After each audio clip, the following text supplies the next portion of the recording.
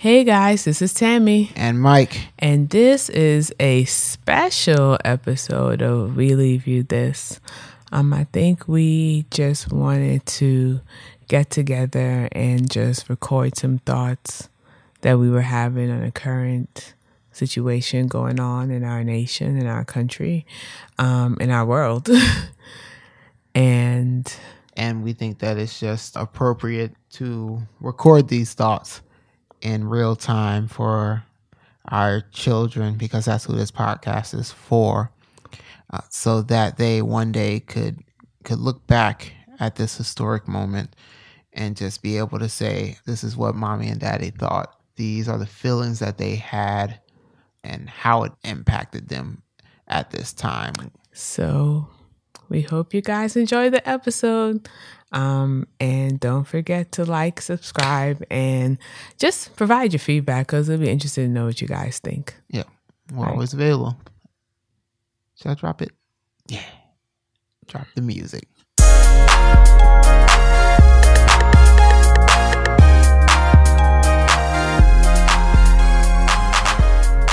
You sure it's on?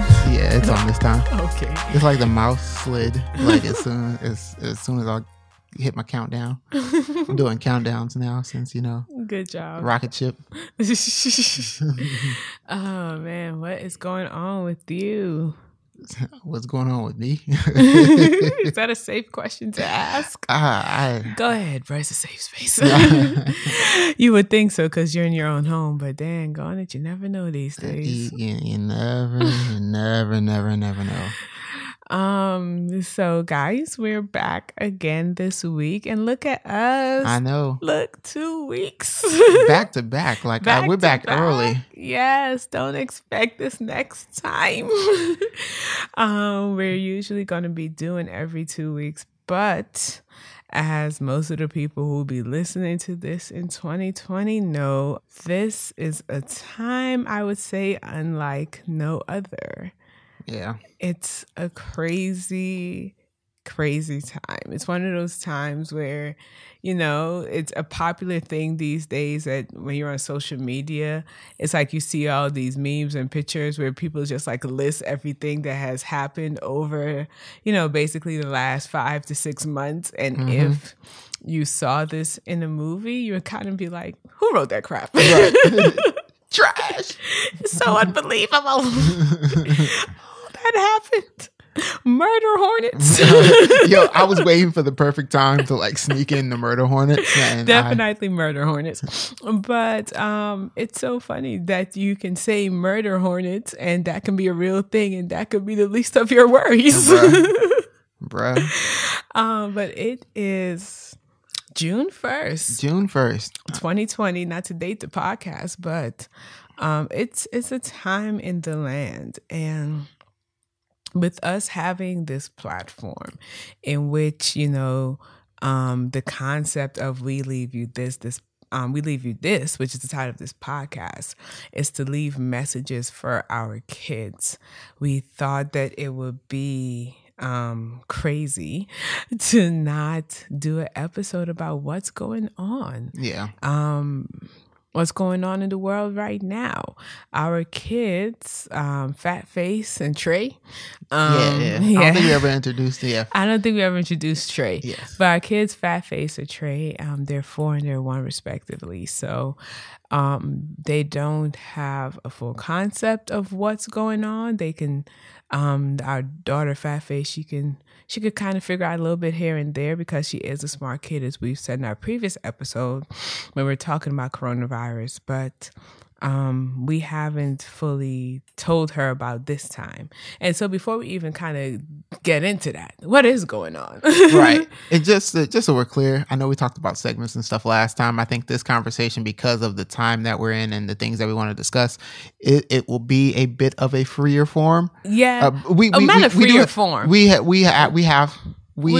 some structure to it, but we're not going to have segments. There's no segments here, but we do have a structured discussion that we're prepared to have. This is a structured discussion, but we're not going to have segments. So how did we get here?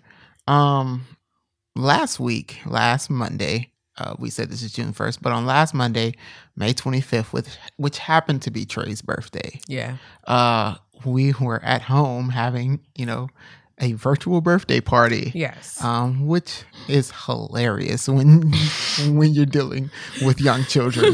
But that's a story for another day. We went about our merry little lives trying to make the best out of a bad situation with coronavirus. Just not really knowing what was ahead of us.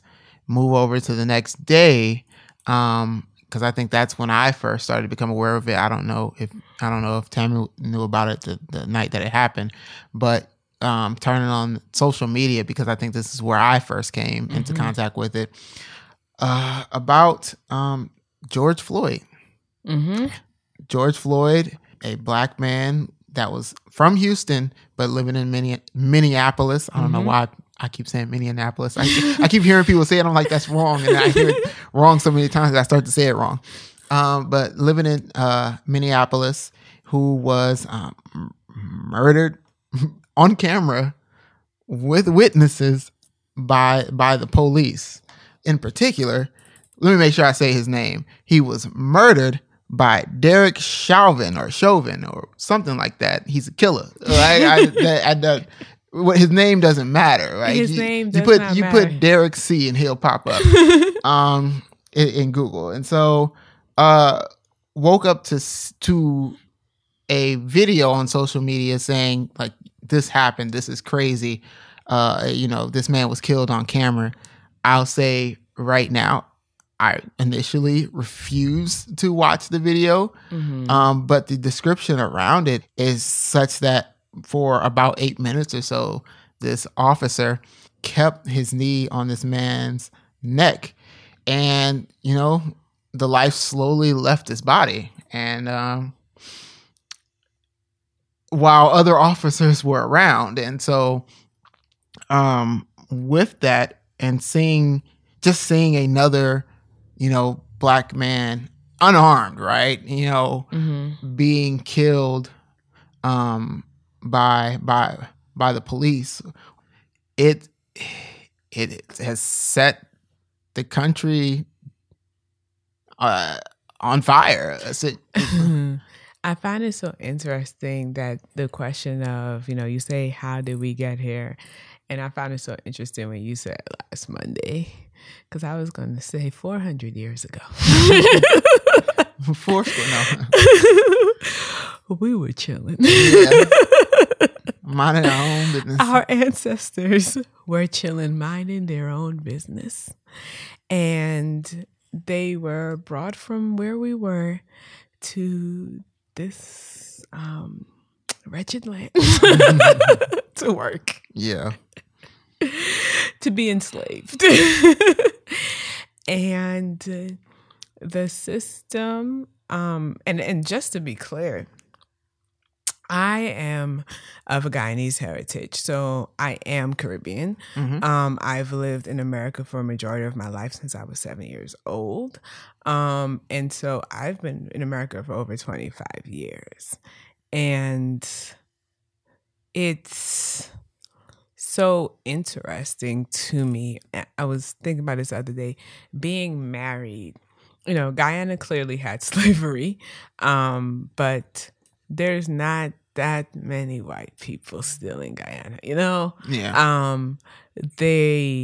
There's a lot of Indian people, and there's still racial unrest. There's still racism. But to be from a foreign country and to have lived in this country for the last 25 years, the question of how did we get here? It is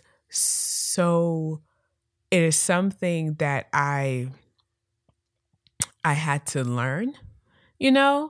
It's like you first learn it in school, and then you learn it through the experience of your peers or your own experience, because you realize that, as much as you say I'm Caribbean, you're still black. Right. And people still see you as black. And for me, in all honesty, I've learned it a lot through you having an African-American husband.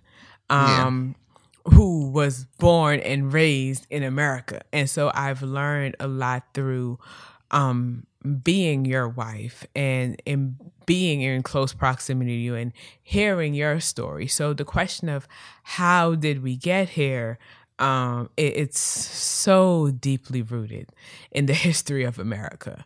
But the question of how did we get here is so recently, you know, and I say recently, but in reality, I mean 25 years, 27 years when you think back to even before Rodney King. When you think about the Rodney Kings, you think about the Mike Browns, you think about the Trayvon Martins, and you think about so many African Americans. Even recently, we think about George Floyd, but it was the compilation of George Floyd and Breonna Taylor and Ahmaud Arbery and everything, and it was just like it all just came together. Breonna Taylor was a young African American woman in Kentucky, at home, in her home. Chilling again. Her and her boyfriend asleep. The police come, plainclothes officers with a no-knock warrant, claiming that they knocked. Right. Because that's what you do. But that's what you do with a no-knock permission warrant. Not you knock. Right. Yeah, that's what you do. Okay. And they broke into their home. So Breonna Taylor and her boyfriend arose from their sleep, think someone was breaking into their home. By the way, the person that the officers were looking for had already been arrested earlier at a different address. But let's not get caught up in semantics. Right. They wake up and the boyfriend, being licensed to carry, pulls out his gun because he thinks someone's breaking into their home, and so he starts to fire on these police officers who are in plain clothes. Who knocked with a no-knock warrant, they claim, and they return fire and they kill her.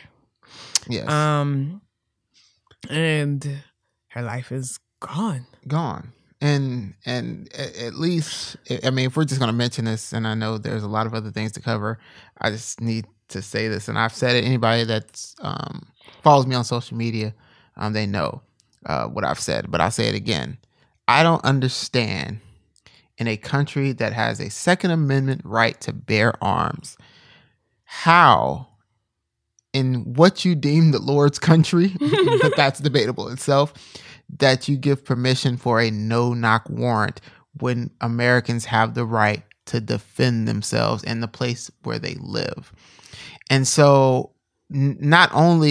so you're setting up these police officers who these people tend to care about. You're sending them to get slaughtered, right? Or to slaughter other people. Because the people are going to think that whether or not they know that you're police officers, they got guns. Yeah, you kicking my door. They can have guns. You kicking my door in plain clothes. There's a problem. There is a problem. So, especially being African American, and it's a white man too. You don't know who it is. You literally don't know what it is. But let's not. But anyway, yes. So Ahmaud Arbery running, stopped at a construction site, just like many other people stopped at that same construction site.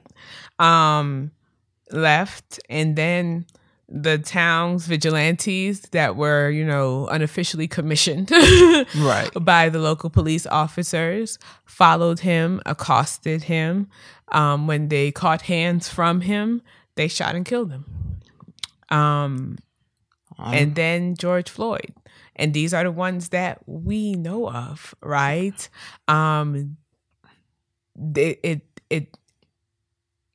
It all just came to bear. Right. It all came to bear. And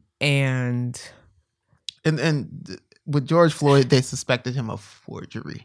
They suspect him of forgery, total amount of $20.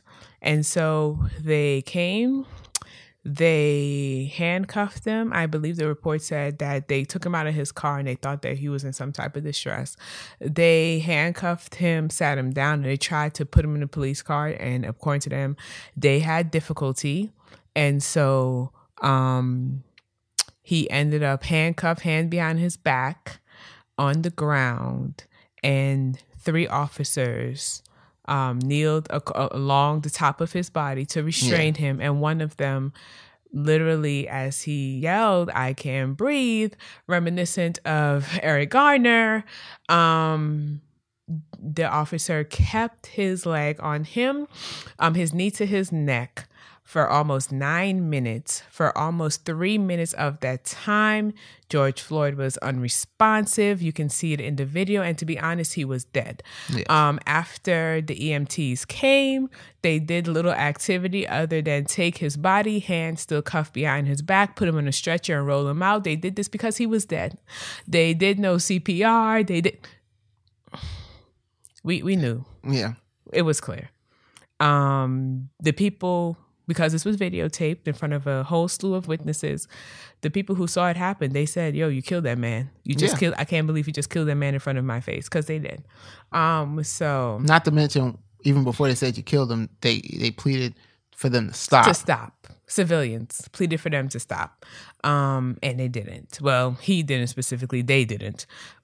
So needless to say, as Mike said earlier, with this, the world was literally set ablaze. You have peaceful protests. Some of those protests turned to violence, to anger, to looting. And it's day 7. This is day 7. I think it started Tuesday. Yeah, I think this is the 7th day that we've had protests around the world. It's not just Minneapolis. It's not just the United States. Around the world, because this was such an injustice. Yeah. This was it was murder on film. On film. And so where we are, outside of Atlanta, there's been protests all over the city of Atlanta, in neighborhoods where we used to live in. You know, there were protests, there was looting, there was destruction. And that's where we are. And this is all still while coronavirus. Exactly. While So you got coronavirus, you got the more murder, more killing of unarmed African Americans, and now you know why murder hornets don't even make top 2 of the list. How? You wonder, the more murder hornets don't make top 2 of the list. This is how. This is our reality right now. So that's how we got here. Yep. Where's here? Where are we? How do you feel? Do you want to go first? Okay, no, I can go. I can go. I don't know how I feel. I feel disheartened. Mm-hmm. I feel a lot of things. I think how I feel depends on the day and depends on which domain of me you ask. I feel like if I am I'm tired. Mm-hmm.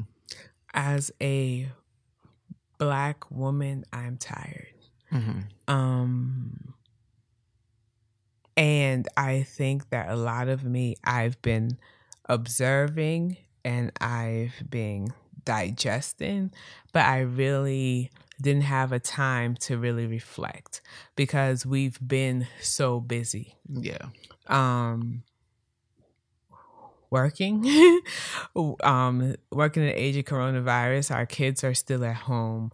We still have to function. And I think that makes me even more tired because I feel like by the time I actually gave myself the space to think, it was like, this is just a continuity of what this life is. Mm-hmm. You have such a burden to bear as someone who is of color. And when I could finally verbalize how I felt, it was like in every aspect, there's an extra cost. You know, there's, don't get me wrong, I love being African American. I love being a Black woman. I wouldn't trade it for anything in this world, right? But there's a cost. And so the mental cost, the physical cost for those who are going out there protesting, the emotional cost, right? To African Americans in a time of a pandemic, right? On top of the health disparities and how it's affecting us in such a large manner, on top of the disproportional deaths from coronavirus due to comorbidities, such as diabetes, such as heart disease, such as racism, which has brought this to our doors. So it's literally like racism is killing us in every which way. And it is, and then you still have to take care of your kids and they're still at home and you're still trying to balance work and you got to go into these meetings where you're still facing the microaggressions and you still got to take care of the other African Americans around you because it's a pandemic and I need you to keep a job because I don't know how you're going to, if you're to lose this one, how are you going to get another one? Yeah. And so you have to take all of that and you put it's yours, I can't call it a burden because it is a richness of life, but it's still something that we have to carry with us. And it is so heavy and I am so tired. And that's why I shared this weekend. The cost is so high that I cannot look at anybody else and their actions and tell them that's not how you do that. Don't do that way. Because I know my cost and I know that I'm privileged to even not experience the full cost of it all. Right. And so for those who have borne the brunt, I'm just like, hey, I'm in no space to judge you. Yeah. That's how I feel. How do I feel? To be honest, I'm still processing. I'm still processing how I feel and processing my emotions about this. I mean, when I think back over the past several years, just about those things that are high profile, a decent majority of them have been, African American males, right? There have been African American women as well. You have Breonna Taylor, you have your Sandra Bland, you have what was the one that was in Texas? I think the one in Texas when they came up in our house. I can't even think. Atiana. Yeah. Jeffries. Was that her name? I can't remember, but yeah, when they stormed her crib, when her nephew or somebody was just playing video games, and Tatiana Jefferson. Yes. We've been close. It's a lot of names, and that's the thing. It's so many names that it's difficult to keep track of them. There's so many hashtags. There's so many people. Botham John. Yeah, both. Yeah. And so not only do you keep track of the names of the people who passed away, but you have to keep track of the names of the people who killed them, right? Mm-hmm. And so just seeing these things, year in and year out, and let's be clear, these are just the ones that catch media attention, that have some type of video associated with it, and so it has the ability to cause some type of public, outcry or things of that nature. Mm-hmm. It's been a lot, and it's a lot for me personally, because I have experienced my fair share of interactions, with law enforcement. I was in high school. I was pulled over after a date, dropping a girl off after a date. And, low key being accused of a bank robbery for somebody that they already had in custody, right? Like legit. Like, I had issues with, in Arkansas, and that was in Illinois. I had issues in Arkansas, with the Tri-County Drug Task Force being accused for moving weight from state to state, right? Smashing, a birthday cake that I was picking up for somebody else that I was only dropping off on my way to go take an exam in one of my computer science courses, right? I've been arrested on a warrant that wasn't even for me, where I'm literally in handcuffs at the police station while they're filling out the warrant, and like when you're getting booked, yeah. And I'm telling the officer, excuse me, sir, how old do I look? And this is, how old am I? I'm 32. This is like 10 years ago, and he guesses my age, early 20s. I'm like, you about right. What is that? What does the date of birth say on that warrant? And the date of birth is closer to my mama's age than it is to mine. Right? But they didn't care about that when they pulled me over. Yep. Right? And so I've been in jail. I've spent a decent amount of time in jail, more time than I would like to share. That have caused me, even in college, to miss class, to fail classes, where there was literally, back in the day, of Facebook groups, when Facebook groups first were coming out, there was a Feed Mike Payne group. I've seen it. Shout out to Akila Watts cuz she contributed. And so even when I look back at those times, I'm thankful. I'm thankful. I'm upset. Don't get me wrong. I'm upset, but I am thankful that I made it out of those situations. The media as it existed back in the day with cell phones and stuff like that, you had the Blackberries, you had the Razors and all of that, but you could get 30 seconds out of that max, and even if it was grainy, it wasn't, it's definitely not of the quality that we see today, where you can see impression in high definition. Yes.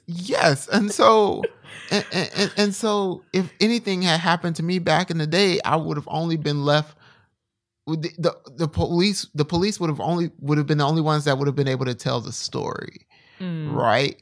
And so I've escaped from that, knowing that I was right, and this isn't a story that's unique to me. It isn't a story. This isn't like I don't know other people's stories who have been through similar things, right? Some who have benefited the way that I have. Other ones got years, right? And so I'm still processing. How I feel, right? Because I want to be out there. I want to be out there protesting and let my voice be heard. But given the current situation with coronavirus, like, I got kids. You have kids, and that's so two things. Number one, it's so crazy to me that we can sit here and be thankful to God that the oppression was minimal. Minimal. Like, what in the, like, this is crazy. But it's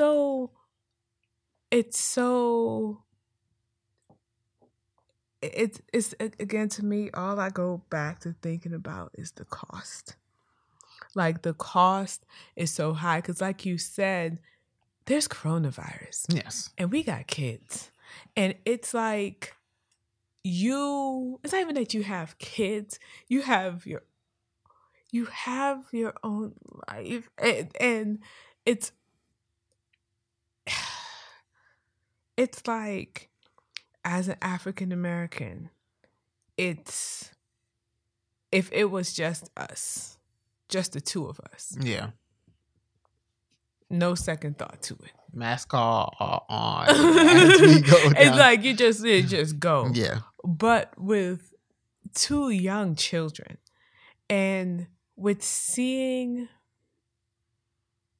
the pain of those who have lost someone to this. And it's just like, it's so much to even balance, you know? And you're sitting here, and I can only speak for myself. I'm sitting here and I kind of feel like, do you choose between, I can't even say between parenthood and your identity as an African American? That's not even it.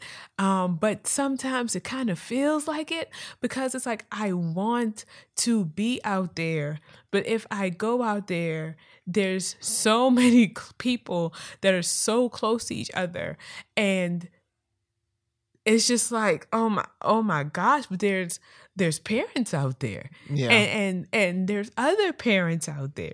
But even with us, it's like, does one of us go, the other one keep the kids? Like, you right, because I was saying, those parents that are out there, they got babysitters, they got family. We ain't got nobody.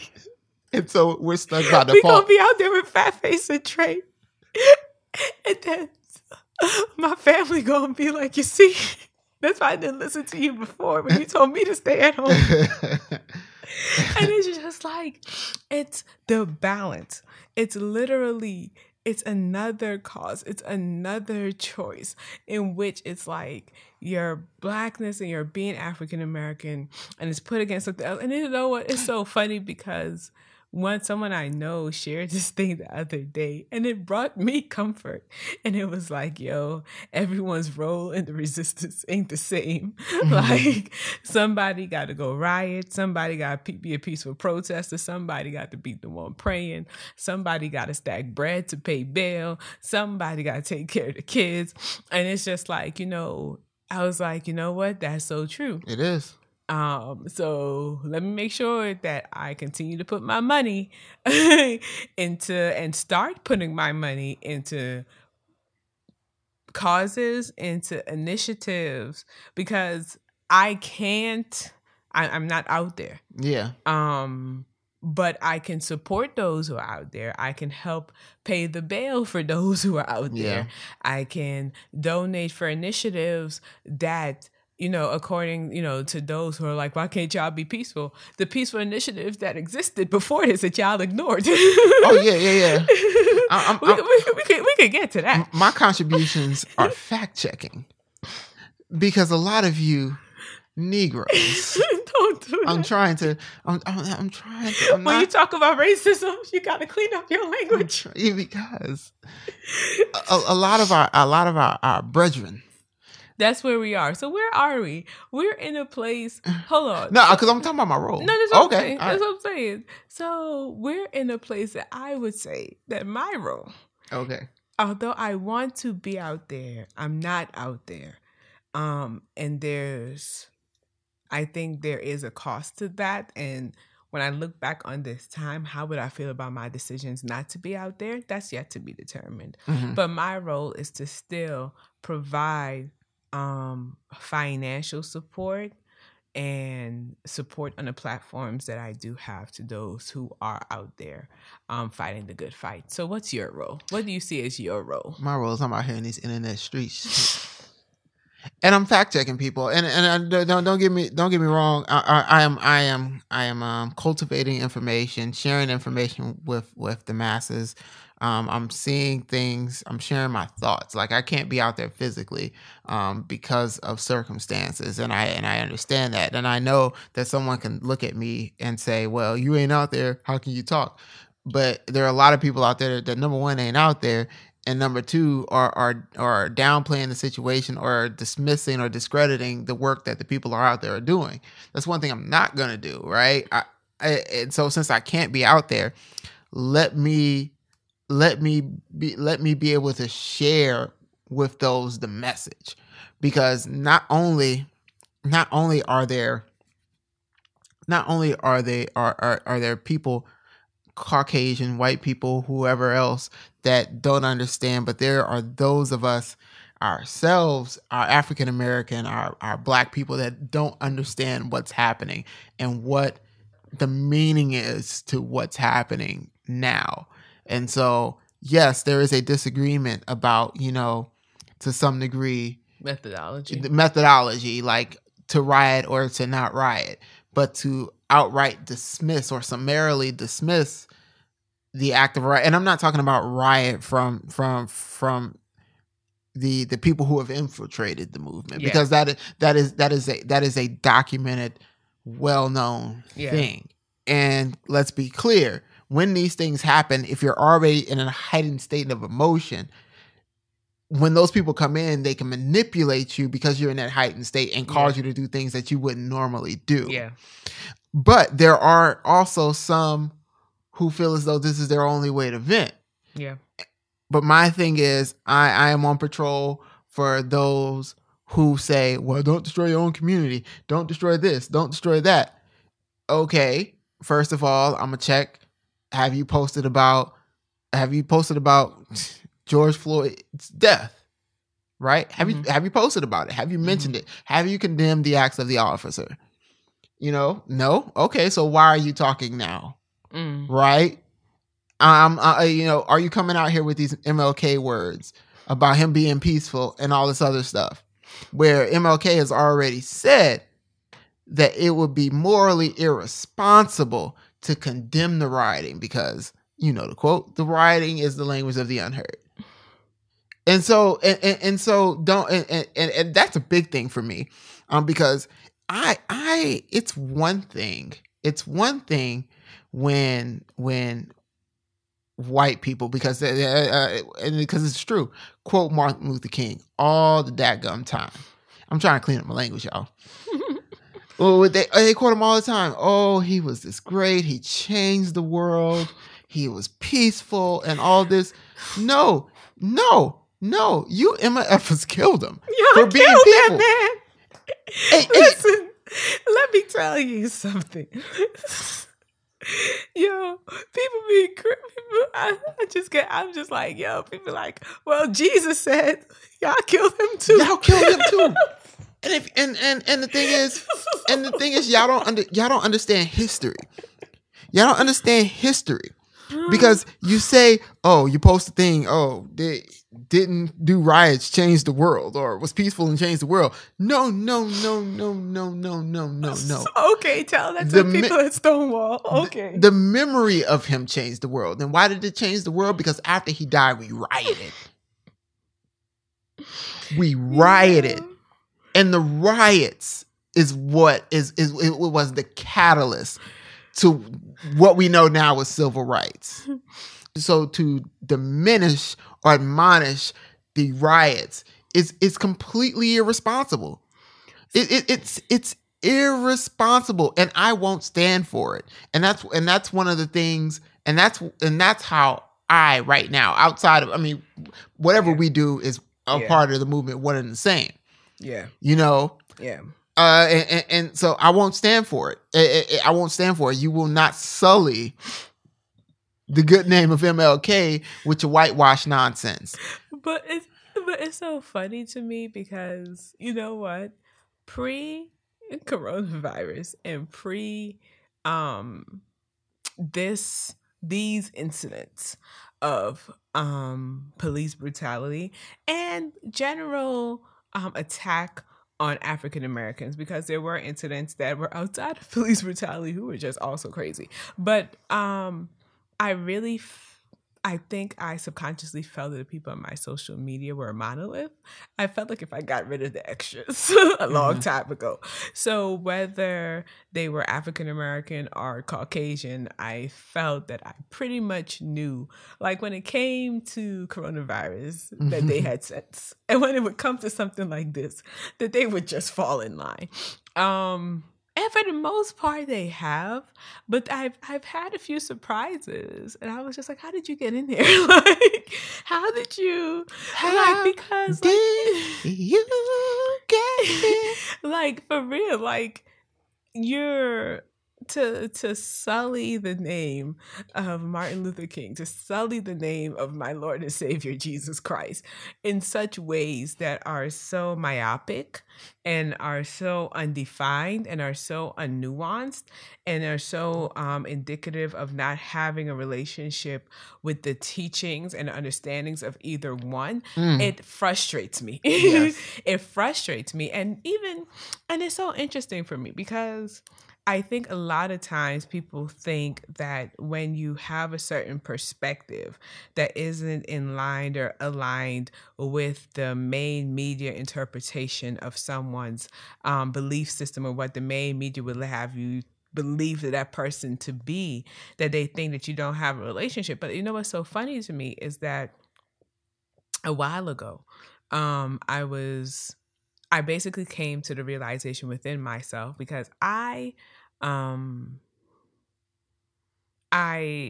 struggled with certain things in my Christian faith when it comes to, the Lord, loving everyone and calling on us to love everyone. I'm like, yo, you can't mean everybody now. There's 7 billion people in this world. Like, it's just a couple of them. We can let them slide. But, within my own journey, I've had an experience in which the Lord has encouraged me to even consider those that I don't even like, Yeah. And so I understand this message of Jesus saying to love everyone and Jesus being of peace. I understand it. I read his book daily, multiple times a day. I have a relationship with him. He speaks to me and I listen, and that's a relationship. But my God isn't okay with this, Look, man, you talk with him every day. I talk to him every once in a while, and now and again. And I know that God himself got fed up to the point where he was like, nah, all y'all niggas got to go. That ain't what God said. You're not going to do that to my Lord and Savior Jesus Christ. All of you heathens have to go. Thank you. Right? That is not except for you, said. I like you, and I guess I'll keep your family. And so to the same Christians that are just like, oh, the Bible says, no. Do not. No. It is that bad behavior begets violence, destruction rather. And so you have to understand, or to go back to what you said. Yes, I have an understanding enough that things are taken in context, and that when you do things, there's a consequence. So it was so funny is that, my understanding of this whole situation of what's currently happening in this world, coming from a Christian perspective, I think is one in which I understand fully and totally that I am not to judge anyone, and that I understand that people and their reactions and their interactions are nuanced. And so I pray for people. I pray for people left, right, and center, because this is a scary time. And I am not one to look at anyone and say, you don't do that. You know what I'm saying? Yeah. You don't destroy that thing. Yeah. There's lives being destroyed. There's families being destroyed. And they have been for a very long time. Like you said, how did we get here? You said last Monday. I said 400 years ago. That's when this story started. Right. So it's I can't and I won't weigh the cost of one thing versus one person. It's not within me, and I don't think that is my place. And so I can't I'm not going to wag my finger at anyone to say, no, you don't, you aren't, you can't, your action means no. And it's like, and people talking about peaceful protests are the way. We've had peaceful protests and we've had these examples. And like I said, like, you didn't accept them. Accept them. They weren't accepted. And if they weren't accepted, maybe we won't be where we are today. So maybe this is all a way of us learning the next time when someone asks you kindly to do something, that you do it. Yes. And the thing is that even if people, even let's say that the protesters themselves are not doing any rioting and it's only outsiders, which I will admit that that's not true. It's not only outsiders that are doing the rioting and the looting and all that. That said, if you would have listened to the peaceful protesting and actually had some action against, towards what they were protesting against, then the environment would have never existed for the people that infiltrate the protest to do the things that they were doing. Because yes, maybe the first protest, but then if you did it, there would have been no second protest. There would have been no third protest. There would have been 40, 50, 60, 70 some odd years of protesting. But that's the thing. It's just like, it's so funny because even when you think about not even going back all those years, even as of recently, when you had people, even Colin Kaepernick, he was just kneeling and y'all responded to him with violence. Yes. He was kneeling, minding y'all business. And again, y'all thought that a thing was more important than Black lives and people of color when it came to the hands of the police. Y'all thought that your flag, which was a false narrative, is what he was protesting against. Right. And so y'all responded to him with violence, with unemployment, with name calling, with threats. And so if you just, maybe the lesson for all of us in this is the next time somebody says, you know what, maybe you guys should pay attention to this. You know what? Let's give our attention to it. Let's be respectful of each other in that way. And maybe we won't reach to this place in which we currently are. And that is where I am. Yeah. So I think the next question is, where do we go from here? Where do we actually go from here on this day in which we have these situations that I can't even say we've seen before. We have these situations in which it's cyclical. It seems like if the world is ablaze, it seems like if things are happening left, right, and center. Today we had confirmation from an independent coroner and the county medical examiner that After it was a homicide. Coroner. Oh, God, boy, you know that was going to happen. I called it. Okay, that county medical examiner didn't want no smoke. When that independent medical examiner, who was, I think, the chief medical examiner of New York City, said that this was a homicide, he was like, I bet. The examiner was like, homicide. I'm not going head to head. You said, what'd you say? Let me write that down. Let me see them notes so I can write it down the same thing real quick. Where do we go from here? We have kids. And even for those who don't have kids, it's like, what happens next? Yeah. What happens here? It's a question, and it's a question that even earlier today, before we even decided if we were going to do this podcast, I think that was something that I grappled with, because I was earlier in the morning, I put up on Facebook and I said,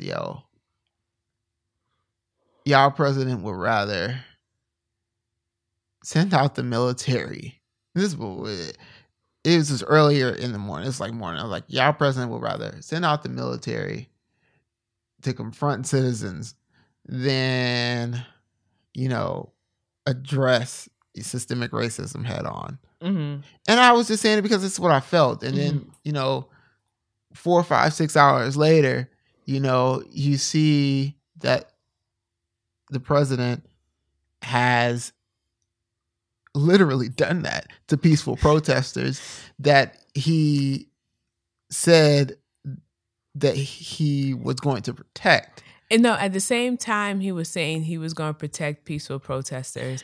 He literally sent out literally CNN, the news network, had a side by side as he was talking. They were showing what was happening to peaceful, who were literally just sitting there, peaceful protesters. He sent the military and the military police in to clear them in a space between the White House and a local church, which is a church that's frequently visited by presidents. St. John's or something. So he can walk from the White House. The church had looters, rioters set a fire to the basement of the church, and so there's some damage in the basement, a little bit in the back. In the words of people from that diocese, it was it was a fire and it was a destruction of property, but it was better than they thought would have happened. Like, it was damaged, but it wasn't like the church burned down. Yeah. So he went, in his own words, to pay honor to a great building. So him and the people, he had the military police literally clear people that were there as non-violent protesters, that were there for the cause of Black lives. He had the military police come in and violently clear them using batons and being mounted on horses, firing rubber bullets and tear gas. So him and his crew can walk to the church, where he then awkwardly held a Bible in front of the church. And then he invited white people to stand next to him and take a picture. So, a couple of things. He literally did it for the gram. Couple of things. Number one, he could have at least had a Black person next to him. Ben Carson, I feel, is always available. Okay? We all knew that Ben Carson was out here talking about Jesus before he ran for president. So at least within a definition of sorts, I'm not here to judge anyone's Christianity. Ben Carson was standing for Christianity, and he's leading HUD. Housing, urban development, a building in the city burned down. I feel like if he could have swung, he could have justified having Ben Carson there. I feel like if he could have, but no, he stood there with a random assortment of white people all looking awkwardly as he held the Bible in the most awkward thing I've ever seen. All that just remind me of something else. On the other day, my family, we have devotion, family devotion weekly. So we gather and, we like sing a song, do a little, someone does a word, and then, we just pray. We had devotion the other day, and it was my turn to lead. I did an exhortation on, speaking the power of your words and how we should speak positively and not judge other people. And I said that I was challenged by our president, but God has challenged me to speak good things about him. And that's not an aside to this podcast. It's in line with what the question of where do we go from here. Donald Trump is an idiot, and we need to get him out of office. And I'm not saying that in any small terms. The Bible tells me that he's an idiot. The word of God tells me. I mean, so is the Constitution. He enacted a law that literally takes power away from him, but whatever. The Bible tells me that he has very little sense, and we need to pray for him all the time, consistently, and currently, because whatever he does impacts millions of people, but it's not all clicking. And we need to make sure that we can do everything in our power to get him out of office, because there's a dangerous balance of ignorance, of racism, of sexism, of foolishness. Yeah. And I don't know what to do with that. I can't. It's an overload for my system. I consider myself to be a very patient person, but I can't. I don't know what to do with that. And so I still pray for him. I pray for him constantly, consistently. I still wish him the best because he is a human being. But he's an idiot. Point blank simple. If today proved nothing, it proved that he's an idiot, and that's not me judging him. I'm using the standard that God has set before us. He's a fool. The Bible said that a fool broadcasts their foolishness, and that's literally what he did today.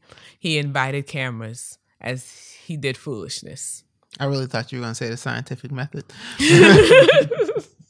No. So let's vote locally, nationally. Let's get this popping. Yeah. That's one thing. That's one way I could say that we can go forward. Yeah. Well, how I go forward. And again, I was saying, I was thinking about it. And I'm not sure as I watched the military come out, and just, line up in front of the White House on the White House grounds and all of that. And I was just like, yo, this is literally what I said was going to happen earlier in the day, mostly because this was really one of the few places he could actually do it, because Washington, D.C. is not a state. Mm-hmm. And I'm like, yo, if they move on these people and they attack these people, or they do something and the people resist because they were protesting peacefully and it turns out into a fight, it's going to propagate throughout the U.S. Mm-hmm. And as it always does. And I'm like, if this happens, just given everything I've experienced and given everything the people who I know have experienced, like, I was going to have to be out here in these streets. Yep. And I wouldn't even blame you. Despite everything that I said earlier in this podcast, like, and I thought about it and all the emotions like came to the forefront, and I got up, I grabbed my son, I held him, and I just cried. Because at that point, this is before he spoke, I was like, no, like, I'm going to have to, like, literally fight for this. And that would be it. And then you would have to spend 2 weeks in the garage, because I would not. I would send you a sandwich through the side door. But luckily, he's a fool. And so again, he invoked something that literally, he said that, the Insurrection Act, he said because of that, he's going to send the military to states and cities, where states aren't doing what they're supposed to do as far as the National Guard and police, whatever. But if he read it, he would have known that the states have to invite that type of service. The only other exception is that if they are defending someone's constitutional rights, which right now nobody's constitutional rights have been violated. He violated constitutional rights when he sicked the military police on peaceful protesters. But what is the insurrection? An insurrection is an act of violence against an authority or a government. What has the insurrection been? Who acted with violence against an authority or government? From what I've seen, it's been a bunch of young white kids. Bro, I'm not gonna lie. Outside of that, there was an insurrection when my man walked up to the black police officer and he said, "What you doing with that little shield? Little shield ass nigga." That was insurrection. I would have brought the bombs. No, I understand. But that to me is just so crazy, and I can't, on the national level, on the political level, all I could say is vote, because the rest of it doesn't make sense. Yes. But I think there's an important question on a personal level. What do we do as young African Americans with black parents, black bodies, black kids, black sisters, brothers? What do we do? Me personally, and I know that you think that this is over. Like you, Mike, you think that this is over. I think what is over? What I am about to say, I want to get to a different area where we live. We have constantly had the discussion about where do we live for our kids. We want to live in the best place for our kids. Where we live, of course, there's good schools, blah, blah, blah, nice grocery stores, blah, blah, blah, nice parks, blah, blah, blah. Listen, the value of these things is superficial. I feel as though it's important, yet it's superficial. We both had the benefit of being raised in areas that were predominantly African American. And while those areas were not perfect, you know what? I think that we are equipped. Number one, we have more options. We have more choices. Number two, I feel as though we are equipped with what it takes, that even if the school isn't a 10 out of 10, that we can still put our kids in good situations and we can do whatever it takes to make sure that educationally or whatever else they're provided for. And I'm not saying that we can hide our kids or we can shield our kids from racism and racist thoughts all the days of our life. But I, for my well-being, would like to know that my child can go out in a place and it's not like, oh, where did you come from? You look different. You stand out. There's a discomfort that comes with that. And I don't think that I am ever willing to let our kids experience that. And we know that this is true and where we currently live. And although we never thought that this would be the place that we would forever live because this county has a history of racism, we're just living here for a little while. Then we will move the pictures of our Black family off the wall, replace it with some generic art, and sell this house. But I really do think that the next place we need to consider very carefully, because we stand out. And you know we stand out.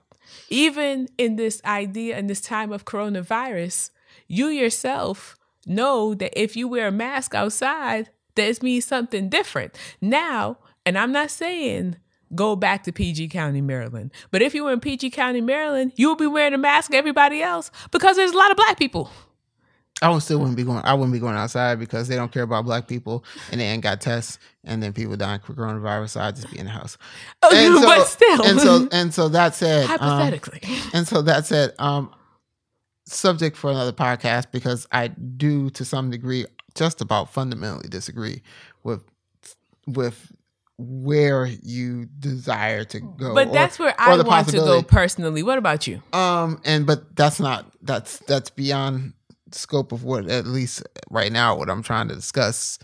But at least for me, because, and again, we can talk about this, but separate discussion.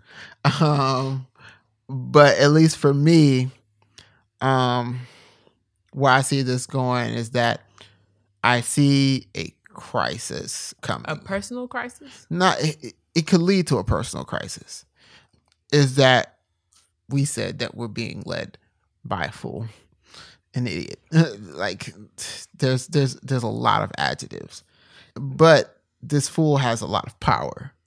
And so as much as I could say, oh, this particular act says you can't do this. The problem is, how many times has someone said you can't do this and you've done it anyway? And so right now, what I am doing, I am mentally preparing myself for the worst possible scenario where there is a literal conflict between what the law says as far as where the military can go and what they can do, and still, or that opposed to listening to their commander in chief, someone who leads an army of a military of 2 million people. And so I am trying to wrap my head around that, because if the order was to come down, what do you choose? Do you choose the law that says that states have to invite it? The military is not to be used as police? Or do they say, well, blanket in general, the president is commander in chief and we are to follow orders, period.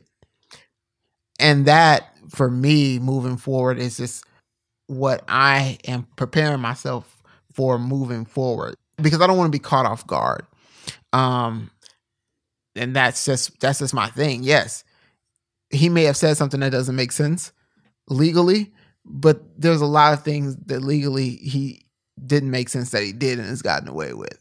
I think but that's also indicative of where we differ, because I feel as though you are hoping for the best but expecting the worst.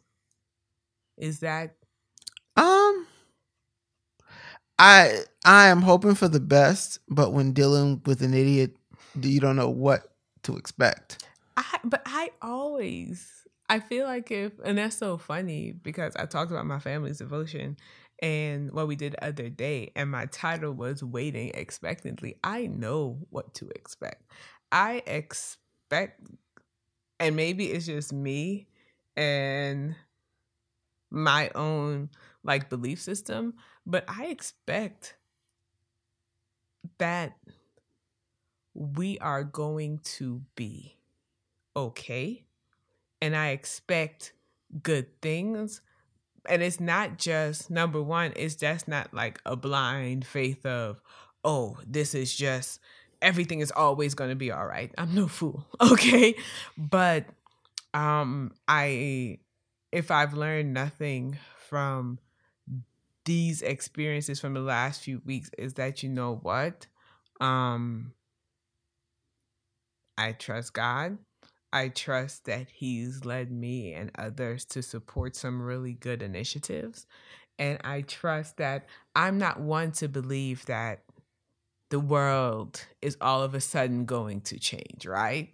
But with all of these incidents, with every occurrence that happens, I feel that more and more people are opening their eyes and becoming activated and becoming active. And I'm not saying that a majority is now going, because, you know, the news, especially with the news cycle, you sensationalize one thing, something else comes along and drags your attention, you know? But I do feel that as we go, more and more people will become active within the people that matter, and the people that can do the things that matter are going to become active and do what is needed to help take us to a better place. Will it be a perfect place? That's not for me to call, but I do have hope, and I don't think it's a blind hope. I think it's a hope supported by knowing that people are still out there doing good work. Go ahead and say it.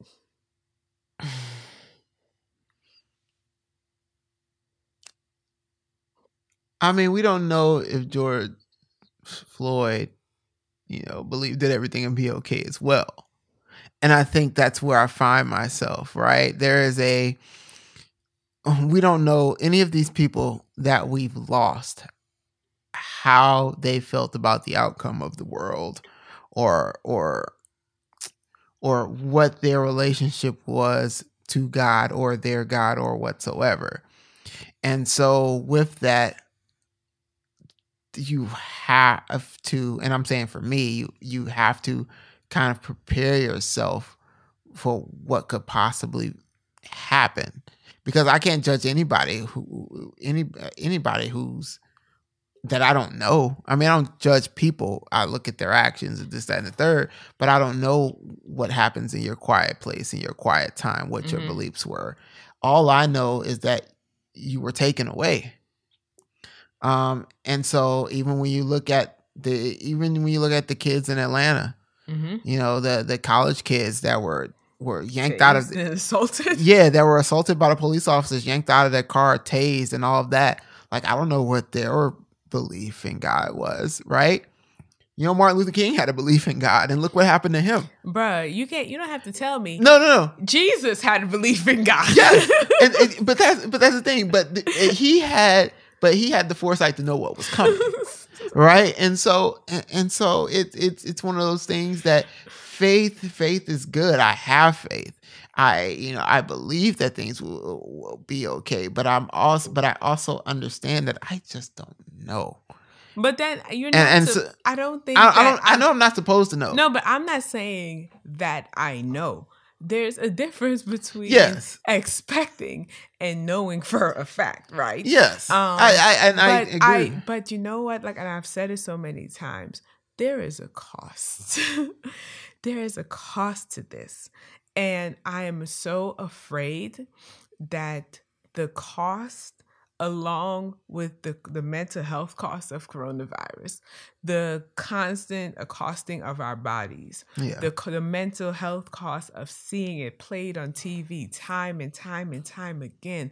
We've seen Walter Scott gunned down.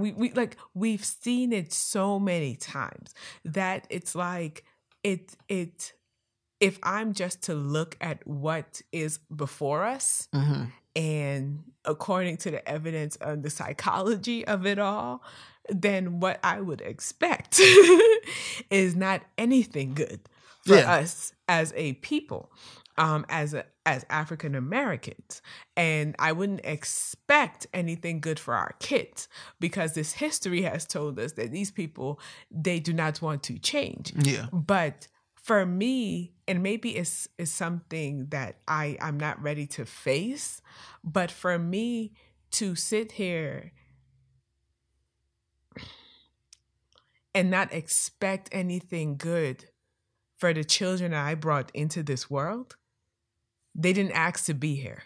Yeah. I brought them into this world, into a world that judges them, that doesn't see my daughter for the beautiful, kind, just charismatic little girl that she is. That doesn't see my son for the shy, chill, even at one, laid back, chill little black boy who is full of joy that he is. And so for me to expect what the evidence say that they will see in this world, it's too much. Yeah, I'm not gonna lie. I think it's too much. And I think so. I choose to expect better. And I think I think our feelings are rooted in the same place. I think that, and again, this is my feelings just today. Like I've always had these feelings, but today I brought these kids into this world. I'm gonna do the work to make sure that they can grow up in a place that is better than the one that I grew up in. Or at least if it doesn't get there, I can say I tried. Yep. And that is why I'm saying I am preparing myself. I'm preparing my heart for worst case. I don't think that it'll go there, because blustering fools are blustering fools. But you were there. You saw, like, I had a real life moment where, like, I'm boo-hooing. Like, that was me coming to realization, like, yo, I may have to fight for this. Like whether the fighting is, protesting or just whatever, like it is what it is at this point, because my kids are going to have to grow up in whatever world exists at that time. What did I do to contribute to its current state? I got you. And so that's what I'm left with. So what's the lesson? I think the whole thing is a lesson. I think it's like a history lesson. I think it's a lesson on how we feel. If I was to sum it up on my end, a prophet once said, "Get the strap." What's wrong with you? Well, I'm going to actually leave an actual religious lesson. I think my lesson in all of this is that relationship with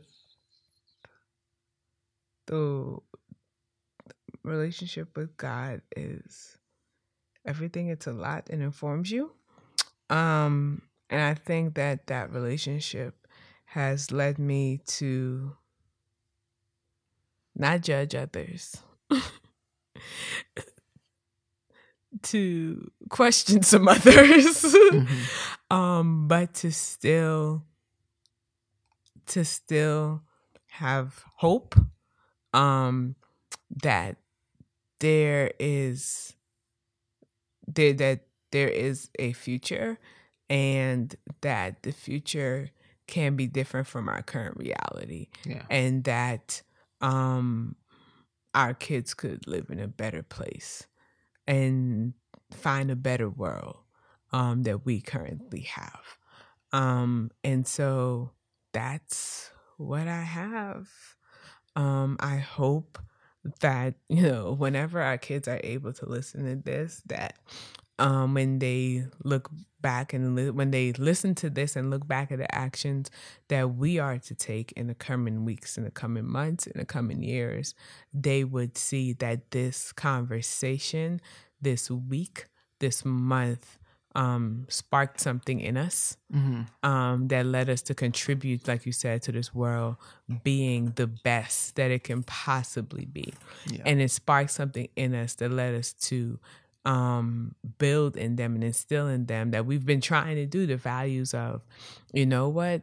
You're not only a girl or a boy, you're a Black girl and you're a Black boy. Yeah. And as much as people want to tell their kids, have that talk, that comes with an extra burden. And I've been so much focusing on the cost of that.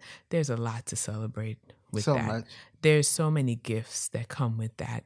There's so much culture. There's so much richness. There's so much pride. There's so much beauty that comes with that. There's so many jokes.